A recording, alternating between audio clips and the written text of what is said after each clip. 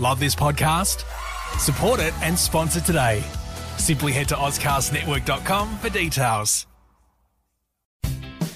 Get great fall savings on all your home care and entertaining needs during the Fall Home Care event at Safeway. Head into Safeway and get deals on products like Clorox disinfecting wipes, Swiffer wet mopping cloths, Lysol all-purpose cleaner, Swiffer wet jet mopping pads, Mr. Clean multi-surface cleaner, or Lysol power toilet bowl cleaner. Visit Safeway.com or head into your local store for more details. Offers expire October 31st. Restrictions apply. Promotions may vary.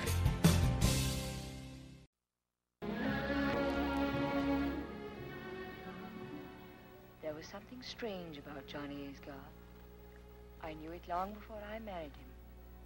Anything you could put your finger on, and yet you were always conscious of it. Conscious of something vague, restless, and frightening. There was our first meeting on the hilltop. Now, what did you think I'd do? Kill you?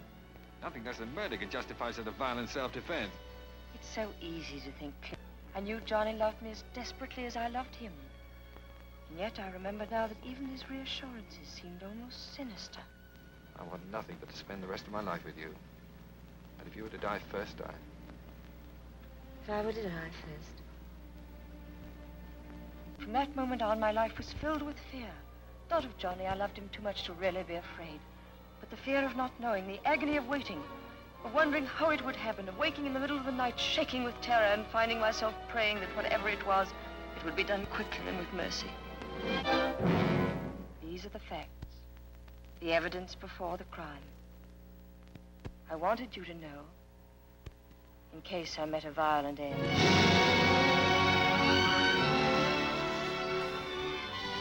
G'day everybody and welcome to another episode of Awards Don't Matter. As Dave has just said, let's fucking do this shit. This is, my name's Andrew and I'm joined by Dave. We're going to be discussing Alfred Hitchcock. Sean Connery for a second there. We'll be discussing movies on this podcast, yes. We're going to be discussing Alfred Hitchcock's Suspicion, which was nominated for Best Picture alongside Citizen Kane and the triumphant winner, How Green Was My Valley, which won Best Picture. This won the only acting award for a Hitchcock film, which was Joan Fontaine. It is wild, isn't it? It is wild. But yeah, Joan Fontaine, Cary Grant are in this thriller, which is quite interesting. You chose this particular film because it is, as you've said, it's your favorite Hitchcock film. Now, I want to lead in this discussion because I think that we both have favorite Hitchcock films, and we both have the same best Hitchcock film. Yeah. Can you accentuate and discuss and explore the difference between the two? Yeah, I think so. So, I mean, not obviously, because it's, there are many opinions on best Hitchcock movie. And this just shows you how phenomenal Hitchcock was as a director. Yeah. Terrible human being, great director. There's a lot of those walking around or under the ground, whatever. There's a lot of those directors. So, you can talk about Vertigo, you can talk about Psycho, you can talk about Rear Window, you can talk about Rebecca, which we talked about on this show. I mean, there's a lot of great choices. For me, it's Vertigo. Some of that may be because it is a movie that many people begged and pleaded for me to finally watch. You included. I think you actually paid me to watch this movie. Through a Patreon account, so I have that kind of warm memory of it, right? Yeah. Of finally watching this movie that so many of my good friends wanted me to watch, and then it not disappointing me, right? Yeah. And it being so surprising because you got Jimmy Stewart in a role that is so unlike Jimmy Stewart that I knew, because I knew him from Mr. Smith Goes to Washington and It's a Wonderful Life, these very wonderful warm roles, and then he's a fucking freak, this guy in Vertigo, and it's also just amazingly filmed, of course, great performances, just wonderful, fantastic filmmaking. And then there's movies that are just really, really, really fun, right? Yes. Vertigo has fun in it, but it's pretty serious stuff, right? It's still it's a drama, but it's very impactful and powerful, and it leaves you really thinking about things as you walk out of that movie. Suspicion is, you called it a thriller, which I think is the perfect description of it. It is it just kind of goes balls to the wall and has a really good time. And I think the two leads here, like, you want to talk about impeccable casting. Like, you can't do any better than this because Cary Grant's you put Cary Grant in anything and he's that's also true. It's hard to go wrong. But I think this really captures what I love about Cary Grant is that he is, I've talked with one of my other co-hosts, Mike, about this, is the best comparison for him modern times is George Clooney, right? Really good dramatically, really good comedically, and keeps those relatively separate, right? And also just very charming, right? You watch someone fall in love with Cary Grant on screen, and I don't care if you're straight, gay, bi, whatever, you're like, yeah, I get it. It doesn't matter. I totally get it.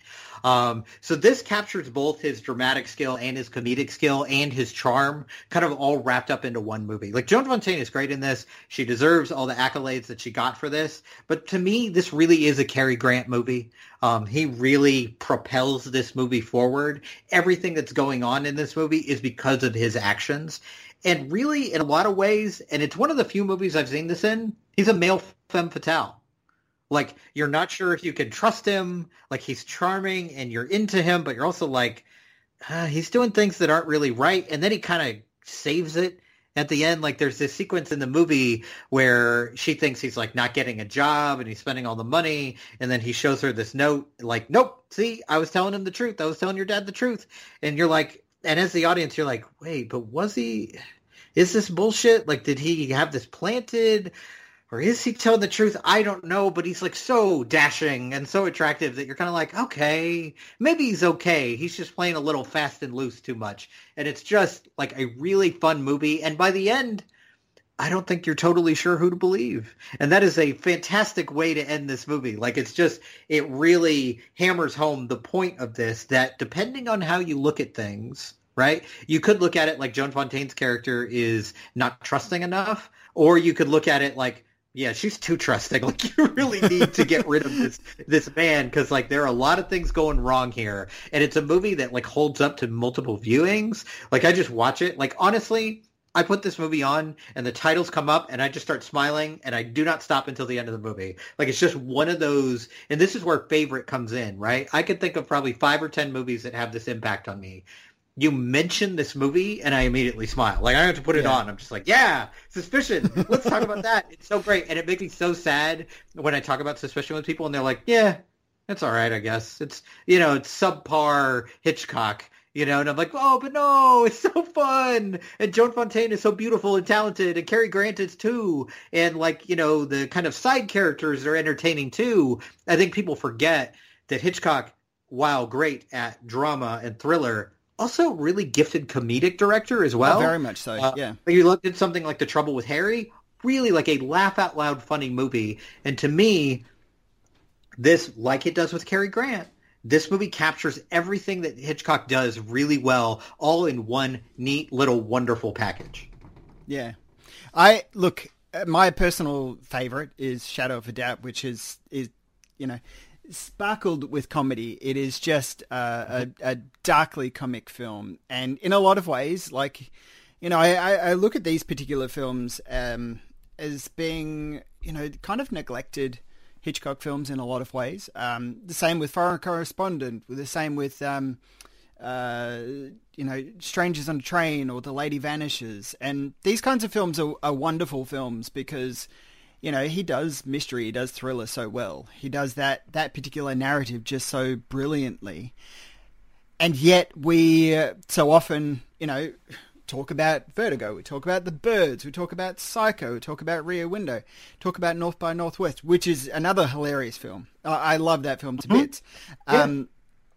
But he has so many, monumental films in his film career that it's just like, it's easy to see them towering over the smaller ones.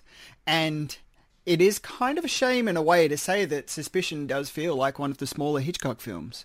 Because Isn't that weird? It is weird. Like, I don't know about you, but when I was going through the list of nominees for this year, I was shocked absolutely shocked to see that Suspicion was nominated for an Academy Award. I was like, really? This got nominated for Best Picture? Not in a bad way. It made me very happy, but it is definitely not thought of in the same breath as the movies that I mentioned earlier, the titans of Hitchcock. It's never mentioned. And maybe that's kind of a reason I love it too, is that it's kind of like, it's so rare with a director like Hitchcock, who is so well thought of in every aspect of anyone who talks about movies and directors. It feels like a little bit of a hidden gem that like people don't usually talk about so much. And like, so it's kind of a fun thing to talk about when people are like, hey, what's your favorite Hitchcock movie? And they're expecting Vertigo, Psycho, Rear Window, Rebecca. And you're like, I really like Suspicion. Yeah. Or I really like Shadow of a Doubt. It's like, and people are always like very taken aback. Like, really? Tell me why. Whereas if you said my favorite Hitchcock movie is Rear Window, they go, oh yeah, okay, that makes sense. Yeah, sure. You know, it's like, it's again, like our last episode, like if you say your favorite movie is Citizen Kane, people kind of roll their eyes and go like, oh yes, safe pick. Okay, sure, fine. But like something like Suspicion is like, you know, it's also, even though it gets very serious in moments, right? There's a moment where you think he is going to murder this woman and throw her from the car, or throw her off a cliff. And those moments are genuinely scary. But most of the movie is really, it's kind of a romp, you know, and it's kind of fun and light. And that is so rare in movies where you talk about like Academy Award nominated Best Picture films. You don't get that lightness. And it's really a nice change of pace when you watch something like Suspicion. I think that's one of the difficulties when it comes to Suspicion, because I had seen this as a kid. My grandmother, bless her soul, was one of the best kind of people in introducing me to a lot of films in a lot of different ways. She raised me up on a lot of great cinema, and one of the staples that she raised me up on was Alfred Hitchcock films. She, you know, one of my earliest memories is standing in front of the TV watching the birds, like literally just standing in front of the TV, scared out of my mind watching the birds. And that strikes my mind. And I know I'd seen Suspicion before, but it's been 30 years since I've seen it. You know, I saw this when I was 6-7 years old. I saw a lot of Hitchcock films when I was young, and, you know, they just kind of flew over your head, but it's just like, yeah, you know, but coming back and having, you know, Hitchcock's one of those directors who you just kind of revisit so much in your career. Fuck, we're not getting paid to do this. But your film watching life. I mean, one of us got paid to watch Hitchcock movies. I'm just saying, no big deal. But one of us got paid. Well, congratulations. Yeah, but I think, but in our film watching lives, you know, we revisit Hitchcock so much. And even if we aren't watching Hitchcock films, if we're watching thrillers, we're revisiting a Hitchcock film, because they all pull from the strain of him. And so when it comes to a film like Suspicion, which is light, which is breezy, and which is, you know, I have issues with the ending of it. I do. And I think that it taints the rest of the film for me a little bit. Okay. But on the same hand, if this had any other person's name attached to it, and this is the complex aspect of having somebody like Alfred Hitchcock there. If this had anybody else's name attached to it, this would be a really great film. And this is a really great film, but when I sit here and I go, Suspicion is wonderful, but it's no shadow of a doubt, which is a film that's a comfort film for me. Like, I can just slip that on and just be like, oh, this is chicken soup. Yeah, this is wonderful. But I think that Suspicion, while I really enjoy it, if I'm going to reach for a film that has Cary Grant in as an Alfred Hitchcock film, it'll be North by Northwest. Sure. But I also find Joan Fontaine's performance, which I want to kind of focus on a little bit, because I think she is just wonderful here, and she very deserving of her Oscar, for sure. I do think that, you know, it maybe should have gone to somebody else, but that's okay. But she is wonderful here because she is so reserved. And I think that's why I celebrate her win so much, because we don't really get to see reserved characters like her win Oscars, you know, or be celebrated all that much. She is a shell of a person. She is somebody who has been kind of, you know, we see her with her older parents and being like, waiting for that moment. You can tell that she's spent her whole entire life waiting for the moment where she's supposed to blossom, become Right. a woman, become desirable, or somebody who, needs to go off and get married and have kids and all this kind of stuff. And it's just not happened. Mm-hmm. And then Cary Grant comes along, and he's the first boyfriend. He's the first lover. He's the first person that's swept her off her feet. And it's hard for her to challenge his failures and foibles. And you can really see that in her. You can really see that in her being like, I really like this guy. I like him a lot. I like the life that we're living. It's really good. I get the impression that he's just kind of doing this because that's what he thinks that I'm used to, but I'm just really happy to be in his company. Right. And she finds that really hard to challenge. Really, really hard to challenge. And I think that Joan Fontaine absolutely nails that perfectly. Right. And Cary Grant balances it perfectly too, because he understands that too. Yeah. So here's what I really love about her winning the Oscar for this, is that there is something in this performance that Oscars almost never reward, is that not only the subtlety of the performance, but she is allowing her co-star to shine. Oh, yeah. If you have any other actress in here, I think you have a little bit too much of a competition for the spotlight, right? And she knows exactly the type of role she's playing. She knows what Hitchcock wants. She knows that she is there to not just let Cary Grant shine, but in a lot of ways, she's there to react to the shitstorm that is Cary Grant's character.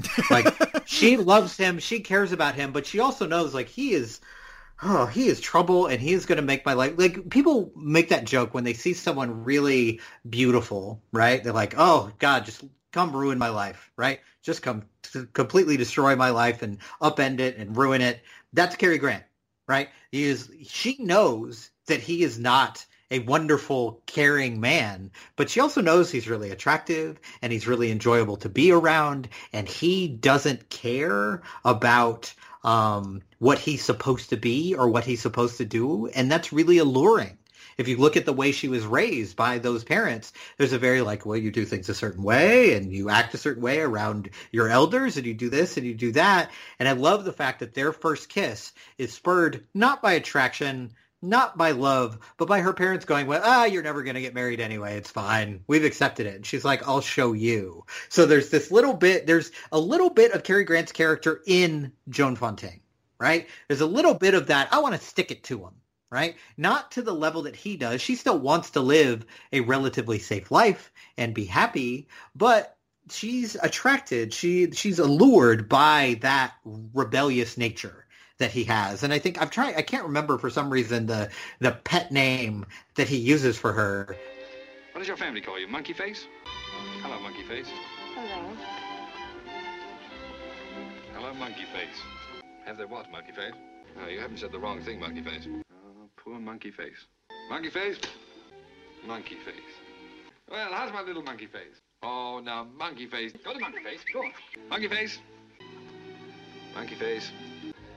Monkey Face? Monkey Face? Hello, Monkey Face. No, Monkey Face, I'm not angry. How about that, Monkey Face? Oh, poor Monkey Face.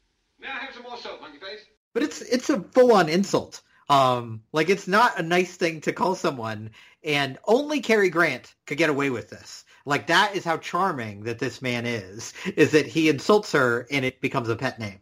And it goes throughout the rest of the film. It's not just one moment. So I love their interaction so much. I love the kind of the way that we're unsure about his motives. Throughout the entire movie, there's this scene very early in the movie where he goes to touch her, and because we're in her perspective, we're like, oh, is he going to do something untoward? Is he going to push her off this cliff? Like, what is going on here? And it ends up that moment, we think, I even don't know now as I look back on it, which is something I love about it. It's like, was that an innocent moment? Was he making the decision to hurt her in that moment and then pull back? Or was it totally innocent and we're just worried because of what happens later on in the movie? But let's talk about the end, because you said the end kind of sullies the rest of the movie for you. So what is your issue with the ending of Suspicion? It feels like I like, you're talking about the ambiguity, the the tension of unknowing, the possible threat that resides within Cary Grant's character. And that is all there until that final moment, the last kind of 1 minute of this film, which I just wish that there was a little bit more ambiguity. But, there is a bit of history with this. I'm going to bear with me while I read a bit of a spiel from Wikipedia, but nonetheless, it kind of embraces what the issue I had with it. This was supposed to be a study of a murder as seen through the eyes of the eventual victim. However, because Cary Grant was to be the killer and Joan Fontaine the person killed, the studio RKO decreed a different ending, which Hitchcock supplied and spent the rest of his life complaining about. Like, yada, yada, yada. Let's continue on. The biggest difference is the ending. In Illy's novel, Johnny has served his sick wife a drink, which she knows to be poison. And there's a beautiful moment in the film where he is delivering this drink up to her, which is this milk drink. And it is luminescent. It is fluoro. It looks like it has come from a nuclear test site. It looks dangerous, it looks intense. Sure. And she voluntarily gulps it down. In the film, the drink may or may not be poison and can be seen untouched the following morning. Another ending was considered but not used, in which Lena is writing a letter to her mother stating that she fears Johnny is going to poison her, at which point he walks in with the milk. She finishes the letter, seals and stamps the envelope, and asks Johnny to mail the letter and then drinks the milk. The final shot would have shown him leaving the house and dropping into the mailbox a letter which incriminates him. Good night, Lena. And Hitchcock talks about this in his interview with Francois Truffaut. And the point is that Lena's letter tells her mother that she knows that Johnny is killing her, but that she loves him too much to care. And that's kind of what I miss. Instead, what we're given is the possible threat of, her getting pushed out of a car, or getting driven off a cliff to make it look like she had killed herself or something like that. And then it just kind of feels a little bit too neat, like we've got to protect Cary Grant's image.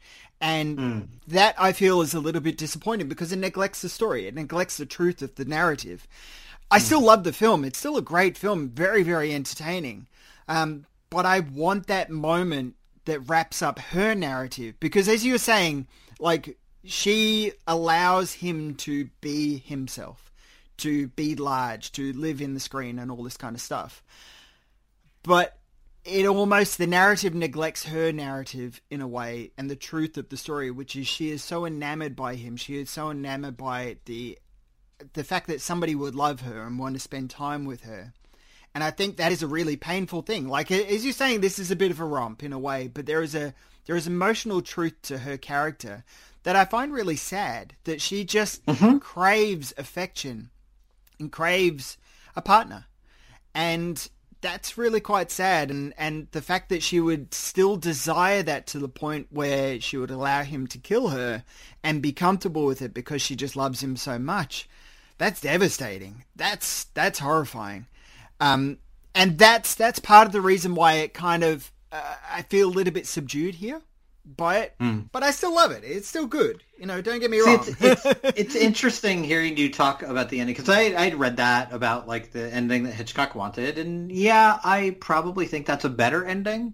But I'm not as sour on this ending as you are because all the things that you're talking about that you wanted to feel, I still felt those things. I still felt even them. With this ending. I still felt them. It's just that one last minute, No, sorry, but I mean, even in that last moment, I still feel that because I think it's a difference between a movie with an ending that is stable, right? The ending with her dying and him incriminating himself is a ending, right? It wraps everything up kind of neatly, right?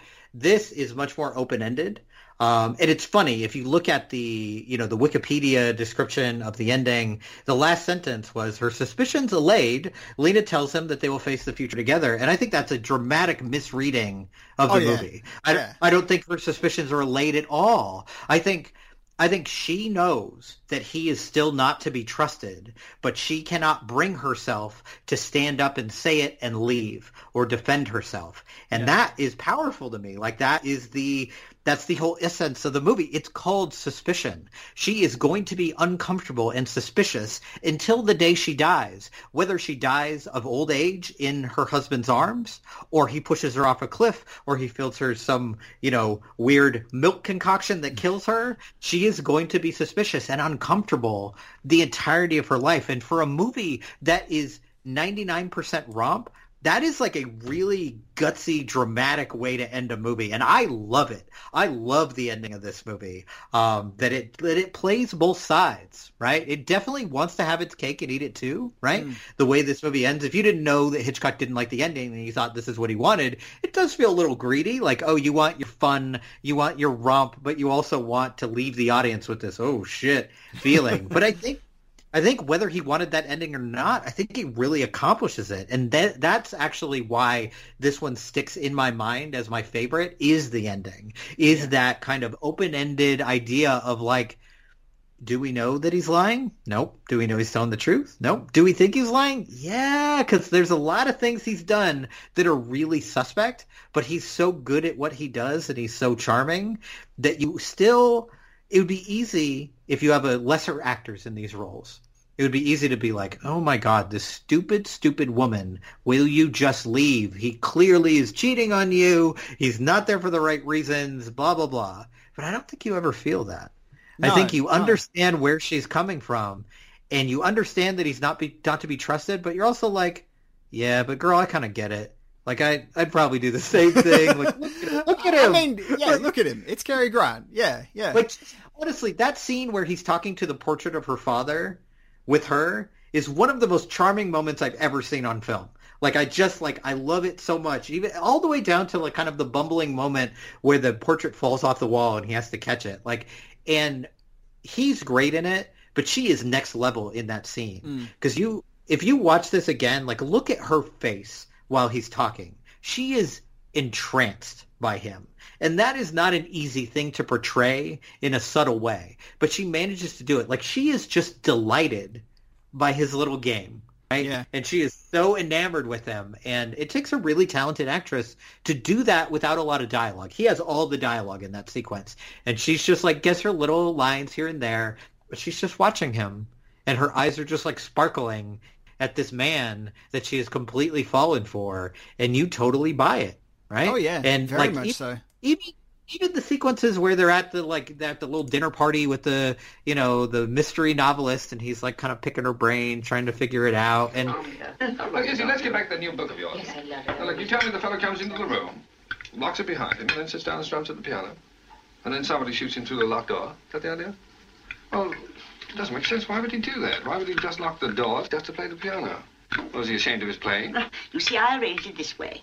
A certain note on the piano was wired to a revolver concealed in the wall paneling. Then when the victim struck this note, well, there you are. Well, I don't care much for that. You're a slipping, old girl. What's wrong with it, my dear chap? That's too complicated. If you're going to kill somebody, do it simply. Am I right, Dr. Sedbusk? You're right. Just as long as you don't get caught. Do the wine, will you, Phil? Yes, Izzy. How would you do it simply? I don't know, dear, but I'd use the most obvious method. The most important thing is that no one should suspect me. For instance? For instance, poison. Just use the first one that came to my mind. Say, arsenic. Ah, arsenic. I remember in Gloucester, where we exhumed the body 4 years after, there was still enough poison even in the fingernails and the hair. Yes, but did you get the murderer? he's still so charming that even though it's so obvious what he's doing in that sequence that you're like, oh yeah, he's definitely not to be trusted. And yet you watch him and you're kind of like, yeah, it's okay. He can kill me. It's fine. Yeah. I'm entertained enough by, people joke all the time online, like, oh, step on my neck. Like this is Cary Grant in this movie. It's that guy. It's fine if you kill me, really. It's really okay. Just let us have a couple fun moments before you kill me. It's totally fine. Let's go. Like, it's just like this movie, like, it's one of those movies that even though, like, logically I know it is not the best Hitchcock movie, not the best Cary Grant movie, not the best Joan Fontaine movie, it certainly has its faults. And yet, much like Joan Fontaine in this movie, I forgive all of the faults. I'm just like, that's okay. I still love it, and I always will. But I think that, Hitchcock is such an impeccable director that he does such a great job. And this was obviously a success. Imagine if this was your movie that had a bunch of faults. Like, this is the movie you made that people are like, it's not that great. Any other director, this would be like, oh my God, a fucking masterpiece. Well, that's what I'm saying. Like, it's Hitchcock, and it's easy to be like, I want to talk about the supporting cast for a moment as well, because I think that one of the characters, while obviously the character of Johnny, played by Cary Grant, is so tied to the title of Suspicion, we are suspicious about him, there is something about the supporting character of Beaky, his best friend, played by Nigel Bruce. I love Beaky. Yeah, who is so, like, in your face, and so kind of like, he looks 10 years older than Cary Grant, but, the guy's the same age. Maybe the most honest character in the movie, by the way. Like, he's just very... Maybe, but he's also like, yeah, this guy can't be trusted, but he's my friend, and that's part of the charm about him, that you can't trust him, and so therefore you just, go along for the ride. I love this kind of character because this is the kind of character that does kind of pop up again and again in Hitchcock's films. He does this kind of film quite a bit, and, there are overlaps with Shadow of a Doubt in a lot of ways, as you were saying, the mystery writer and stuff like that. A much lesser movie. Yes. No. It's brilliant. Not nominated for Best Picture, but it's brilliant. For good reason. Thank you. Thank you, Academy. Well done. You got this one right. I'll never be able to defend that film on here, but nonetheless. Beaky is such a great character because he is so alive and so kind of... But he's so atypical of what a Hitchcock... jester, I guess, is the best way of putting it. Yeah. He is a Hitchcock jester in a way.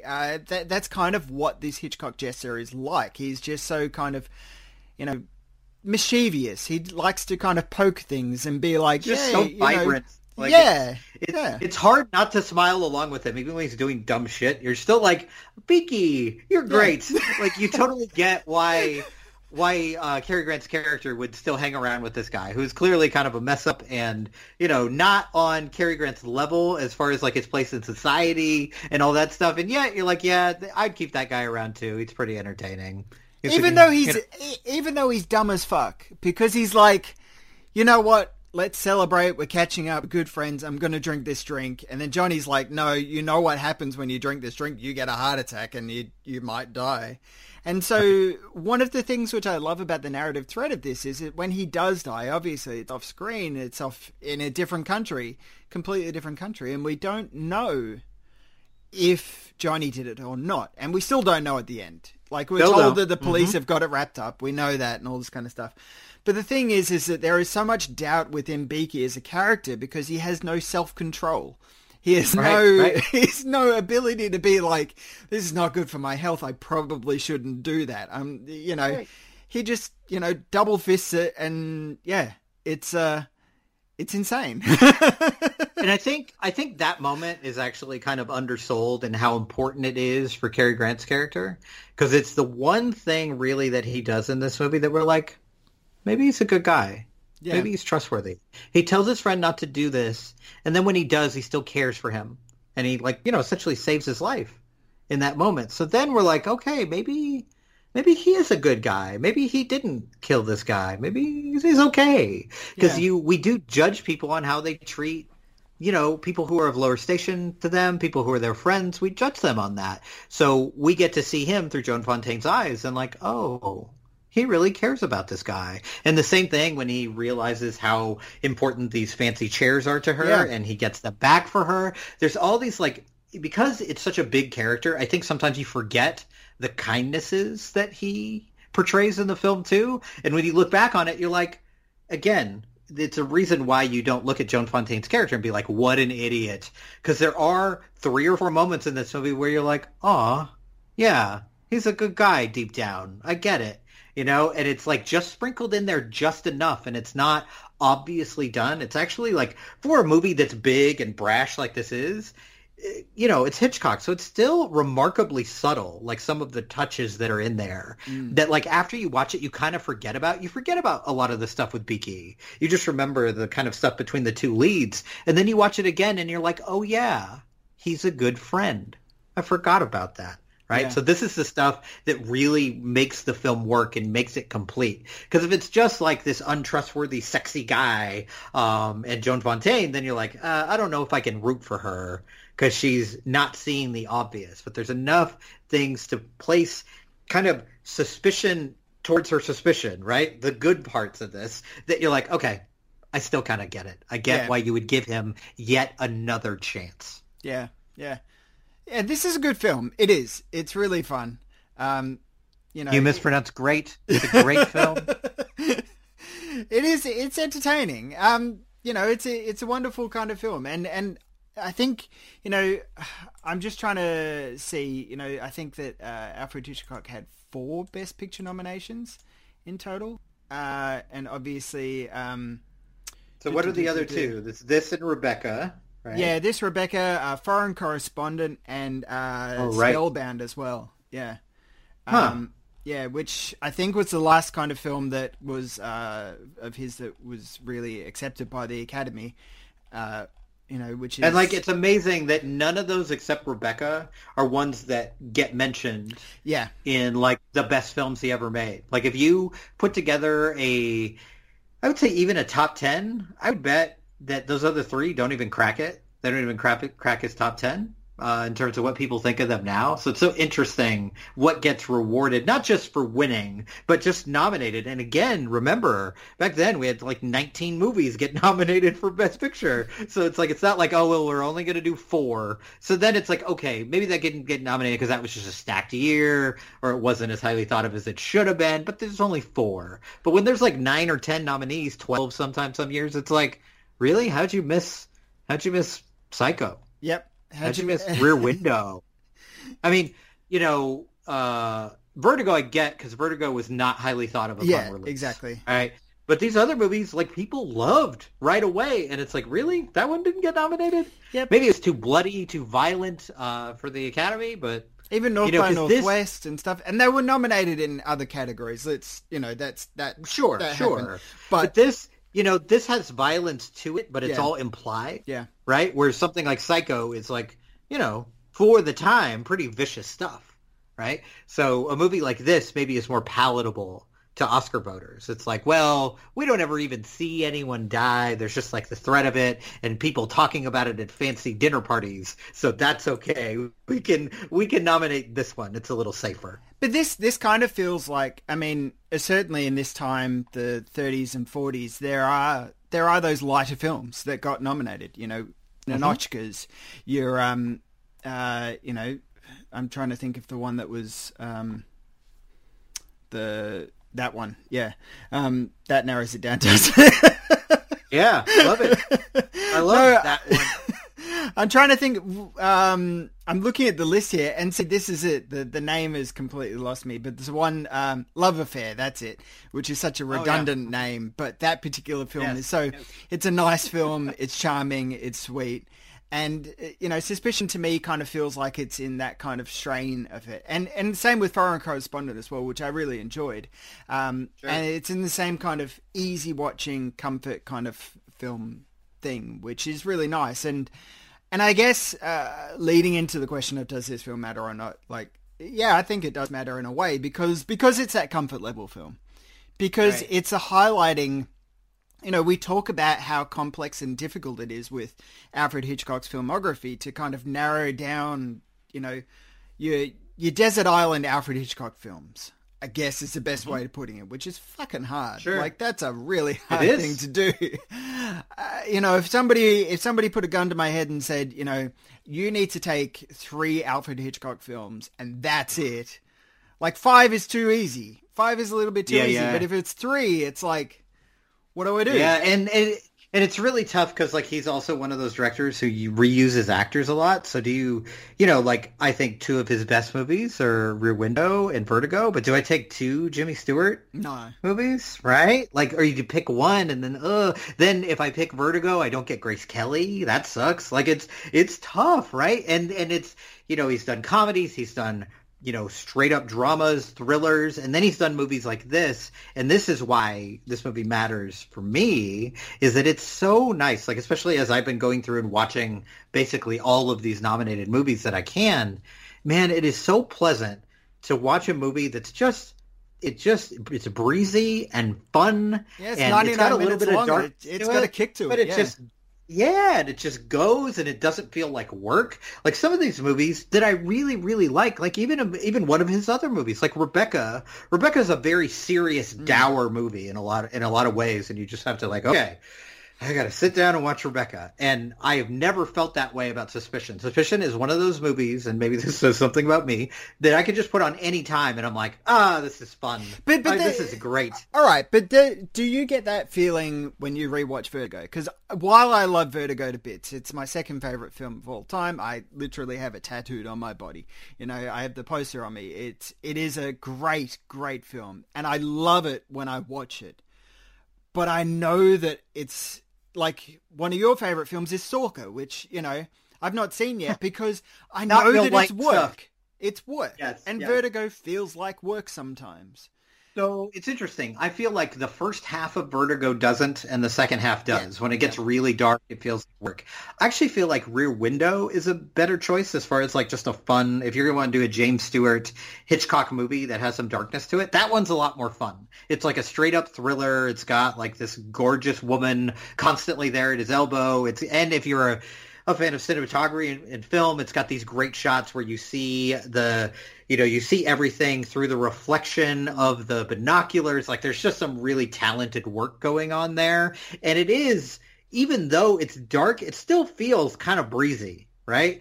And it's got a really interesting conceit where you have your lead character kind of emasculated, and he can't move, he can't walk on his own, so he can't be the big tough guy, where you get a little bit of that in something like Vertigo. I mean, you start the movie with him hanging from a rooftop, it's an action sequence to start the movie. But it does get very, not only dark, but disturbing. Yeah. When I watch Vertigo, the last hour of that movie is wildly uncomfortable. It's just this is great, and but a lot also of it comes down to Bernard Herrmann's score as well, and it's just my God, I feel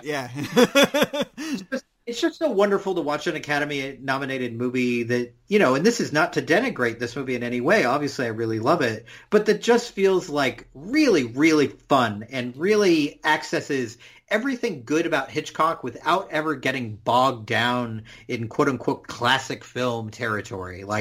This doesn't, even though this probably would air on TCM, this doesn't feel like a classic movie where you're oh, well, times were different back then. We really need to focus on, this is how movies were made. There's none of that. Yeah. I think, honestly, you could show this to a modern audience. If you, updated this and recast it and it was in color, you could do the same exact plot and it would still be just as fun.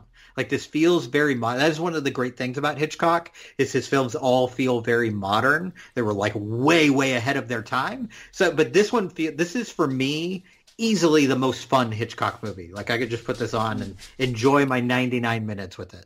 Yeah, I think that looking at the list of the lineup of the films that are here, I mean, there's a couple of films I think Here Comes Mr. Jordan and One Foot in Heaven. I think both of them are in the Criterion Collection as well. I might be wrong about that. One Foot in Heaven, it's very silly. It's enjoyable, but it's very silly. Yeah, but there's a surprising kind of modernity to some of the films nominated here, as you're saying, with Suspicion, with Citizen Kane, with How Green Was My Valley, that I find quite interesting, quite a lot. Yeah. If there's a weird year.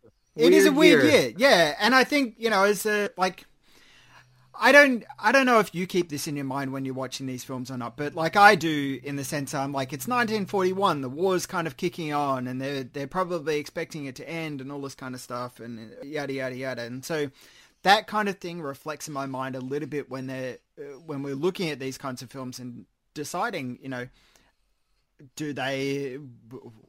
were the voters thinking of that or not? I don't know. I think about that sometimes.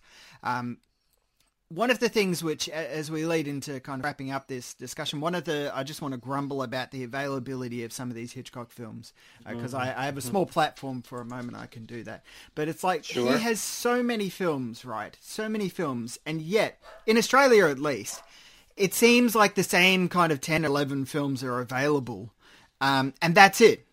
And Suspicion is mighty hard to find. I can't rent it in Australia. I can't go out and buy the DVD of it. I don't think that there is, when I was looking around for it, I don't think there is much of a DVD available on it. Fortunately enough, I have a DVD of it, but it's It just seems a little bit strange that for somebody who has such a deep catalogue of films, we tend to get mostly the kind of latter catalogue films from him available. Your Vertigos, your North by Northwest, Psycho, yada, yada, yada. We know all those kinds of films. So I'm grateful that, like, with Criterion, that, you know, they have Rebecca, they've got Foreign Correspondent, they've got some of those films that... and Notorious, that was another one that came out pretty recently. Man Who Knew Too Much as well. And 39 Steps too, which is quite good. But I'm just surprised that for somebody who is so, you know, so major in film history that, his films aren't really that readily available. It's also wild to me that, and I'm sure a lot of it has to do with rights of individual movies, but this just begs the question, like, if we have all these sets from Criterion, why do we not have, like, a giant Hitchcock set from Criterion? Just, like, you know, 25 movies deep, because, like, you could really create that without much problem as long as you can get the rights, right? They have all these, you know, they have an Agnes Varda set, they have, like, I mean, and that, you want to talk about money, that shit would sell like crazy. Oh, yeah. Like, I mean, the Bergman set went off the shelves. Yeah, but this would fly off all the cinephiles would lose their minds. Like, they wouldn't even wait for the sale. Like, just like go buy it at full price, you know? And it's like, and I would love if they took some time and did that and created like a lot of extra features, and because there's so much material out there on Hitchcock, not necessarily from back then, but like, you know, film scholars talking about it. There's so much stuff that could be done. But you're right. It's weird that for someone who is so well thought of, and if you talk to people at Hitchcock, they think like, oh, just this amazing catalog, right? Pick any Hitchcock movie, and it's probably going to be at a minimum very good and probably great. And yet, the movies everyone always talks about are like the same 5 movies, right? These are the ones that get these re-releases, and they're great, right? I'm glad Psycho gets a re-release. I'm glad Rear Window and Vertigo get all the publicity, but like there's so many other, like I didn't know that he did comedy, and then I randomly, someone recommended watch The Trouble with Harry, and I laughed 90 minutes. I was like, this guy is so, like, it's weird to say this, but like weirdly underrated in terms of genre, right? Because you think like, oh, he's the master of suspense, right? But he did everything so well. Like, truly a master of the form. Sometimes a director gets a lot of publicity and you're like, he's not that good. Like, he's good, he's great, but like, he's not the end-all be-all. But like, I don't know, if you watch Hitchcock and you're not wowed, like, maybe you should try a different hobby, because like this might not be for you, because Hitchcock is great. The only defense I can ever hear of like I don't like Hitchcock is like I don't like in any way supporting people who treated women terribly on set. Yeah. Okay. And that's totally valid. Sure. But from a film perspective, the man is the best there ever was, especially talking about like American films. It doesn't get any better. Yeah. Yeah, exactly. So there you go. Suspicion. It matters. It's important. You should watch it and seek it out, even though 5 stars. It's great. The best. It's the best movie ever. Go watch it. If you look at my letterbox, you'll notice I gave it 3 stars, but you know that it's a generous 3. Should actually raise that up.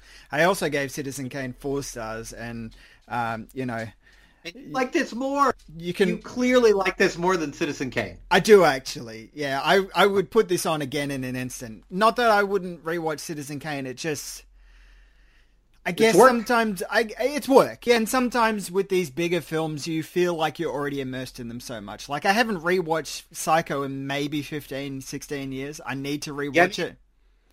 For this month, I didn't rewatch Citizen Kane because, like, I don't know, I watched it a year ago and I've watched it a bunch, and I'm like, yeah, I know. Not like I know everything that there is to know about it, but we're I know so immersed in it.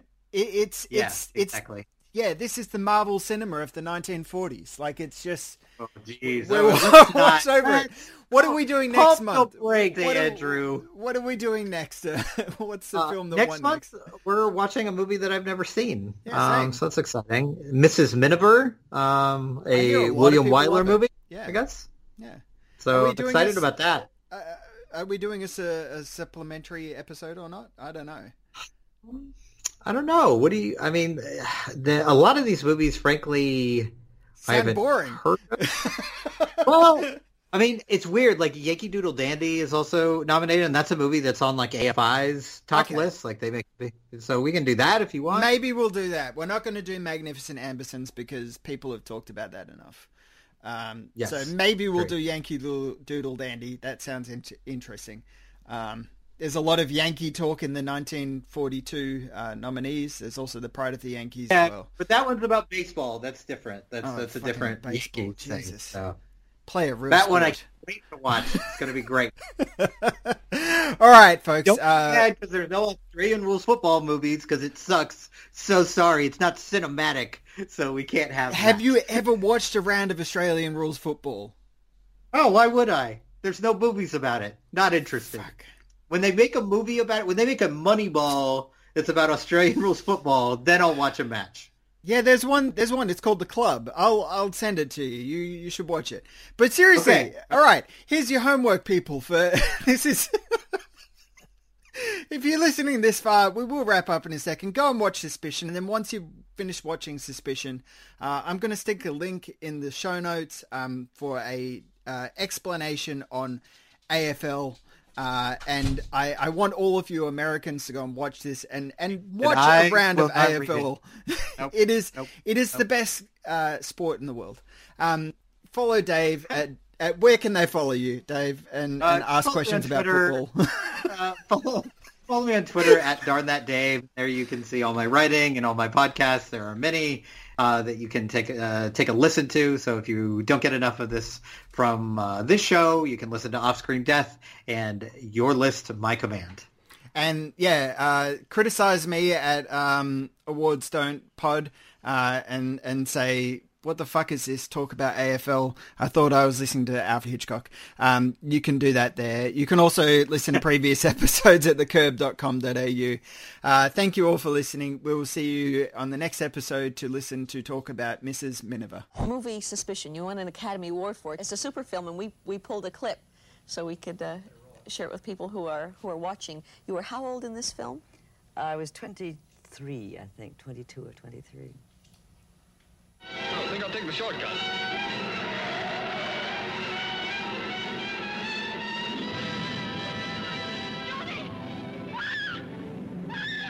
Johnny!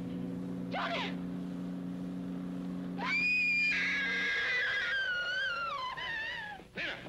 Lena, what's got into you? Lena, no, stop it, you little fool, stop it! I've had enough. How much do you think a man can bear? Listen to me. You turn me out of your room, you go running off to your mother's, and now you shrink away from me as though you hated me. You're my wife, Lena. I know. You almost killed us both back there. That amuses me because that film had two endings, a happy one and a sad one where he really was a killer. And they took it out to preview it, and the audience didn't like Cary Grant as a villain. So they had to use the happy ending, which is just about what you're beginning to see there. It's a classic. How do you feel when you watch it? I don't watch it, really. I mean, how did I feel just now when I saw that clip? I wish I hadn't worn that silly hat. But I know why, because the hair was blowing in the wind, and it had to be done. And I noticed that Hitchcock got that hat off as soon as possible when I got out of the car. It seems to me and to a lot of people that the times when you were making Suspicion, when you were making Letter from an Unknown Woman, there was something about the stars then. There was more mystique, there was more glamour, there was more personality. It seems nowadays they're sort of interchangeable parts. There is not that much vitality, I think.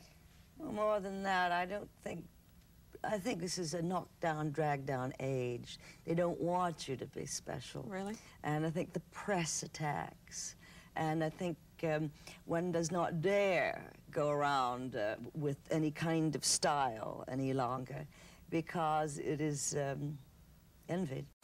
Love this podcast? Support it and sponsor today. Simply head to OzCastNetwork.com for details. How powerful is the Cox Network?